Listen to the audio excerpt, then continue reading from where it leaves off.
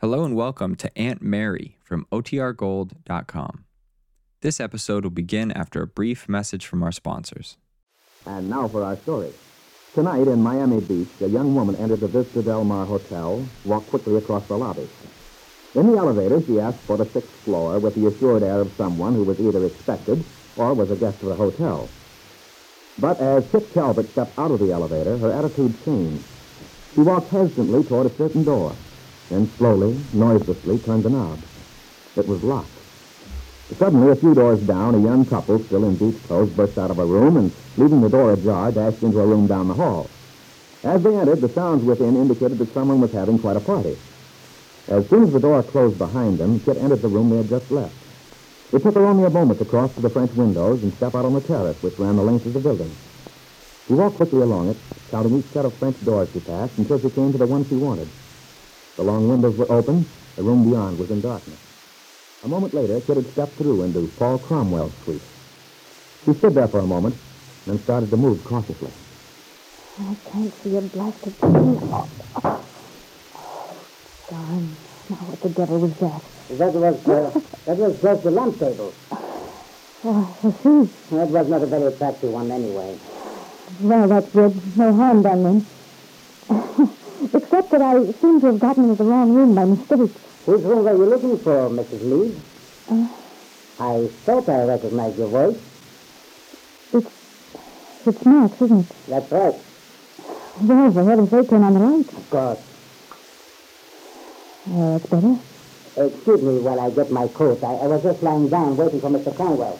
When do you expect him back? I really couldn't say. Probably not until quite late, Mrs. Lee. Well, then, we can keep each other company. And incidentally, Max, I'm not Mrs. Meade.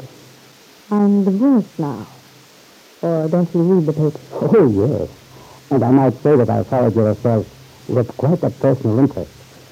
You're like everyone else. You're curious. Yes, everybody's curious about me, Max. They wonder where I am, what's happened to me.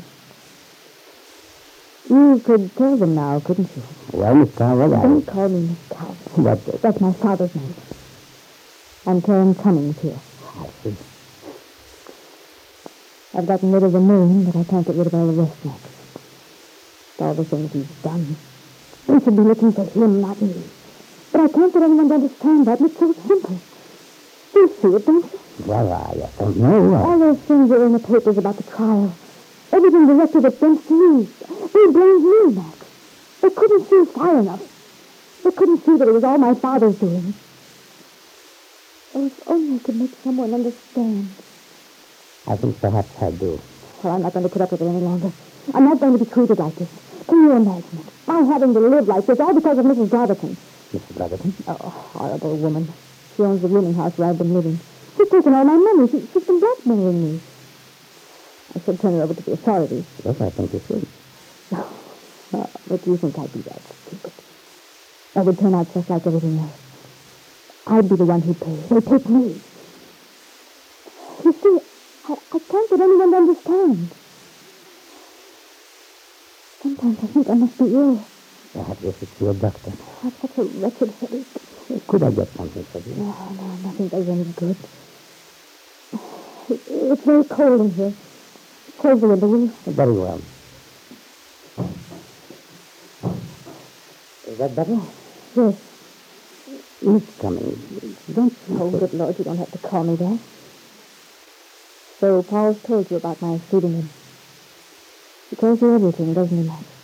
Well, Miss Talbot, after all, I've been Mr. Cromwell's service for a great many years. Yes, I've often wondered how you put up with it. Tell me, when did you get to Miami? I arrived this morning. I was on my vacation, but Mr. Cromwell wired me to ask me to come down. Needed you to take care of him, Max. Yes, I think he does need you. In many ways, Paul is very stupid. Actually, I think you're a much more intelligent person than he is, Max. You have a good deal of influence over him. Not always, I'm afraid. Miss Talbot, is your car here? No, I haven't one anymore. Why? It's getting late. I was going to suggest that I drive you home. After all the trouble I went through to get in. Yes, that was very funny, wasn't it? Very. Of course, if I'd known someone was here... Miss Talbot, I think I'm better for your home. You said that before. I'm waiting for Paul. This is very disagreeable to me, Miss Talbot, but I'm afraid you can't wait. Oh? Are you trying to put me out, Max? I'm only following Mr. Conwell's instructions. What instructions? Mr. Conwell doesn't wish to see you, Miss Talbot. Oh, he told you that. What else did he tell you? Never mind, I know. He told you I'd been making a nuisance of myself, didn't he? That I've been trying to call him and talk to him. Well, frankly, yes, Miss Talbot. So if you think I'm so eager to have anything to do with Paul Cromwell, you're crazy. But I'm stubborn, Max. He played his part in what happened, and he has a certain responsibility, too. And I'm going to make him recognize it. He thinks he's so well out of it all. Well, he isn't. He was very eager for my help once in getting rid of Lisa Fenner. He hadn't any scruples about persuading her to give up a child, but now he's suddenly developed a fine set of morals. Well, perhaps Mr. Conwell has learned something from that experience. Yes, he was desperate for my help once. Now, of course, he'd like to forget all about it. Now that I need his help. Look, why don't you let me talk to Mr. Conwell for you? Oh, really? You certainly are subtle, Max. You aren't going to get rid of me that way. I'm staying. I hope you won't force me to call the hotel detective. The hotel detective? Go ahead. Well, you can't do it, can you? No, I can't. Because I remember you as you were, Miss Talbot. Years ago, when you first met Mr. Conwell in New York. You liked me in those days, didn't you, Max? Yes, Miss Talbot. And now you're like everyone else. You've changed, too. You don't like me anymore. I'm very sorry, Miss Talbot. Why be sorry? What should it matter to you? Strange, though. Tonight when I saw you here, I thought for a moment you might be able to understand. I don't suppose anyone ever will. You're very tired, aren't you? Yes, I am. I've been tired for weeks. Miss Talbot, why don't you go home? I haven't any home. Why don't you give up, Max? I'm staying right here. I don't understand how a young woman like you, who had so much... So much what? I mean... Well, Max, I see we have a visitor. Hello, Paul.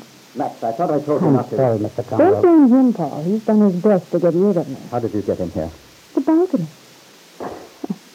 Romantic, isn't it? That's hardly the word I'd use. Kitt, this is perfectly ridiculous. I don't want to see you. I don't want to have anything to do with you. I'm through. I don't know how you can go on making a fool of yourself. A fool of myself? Is that what you call it? Well, I've been making a fool of myself because I thought you were a friend. It's foolish to think that, isn't it, Paul?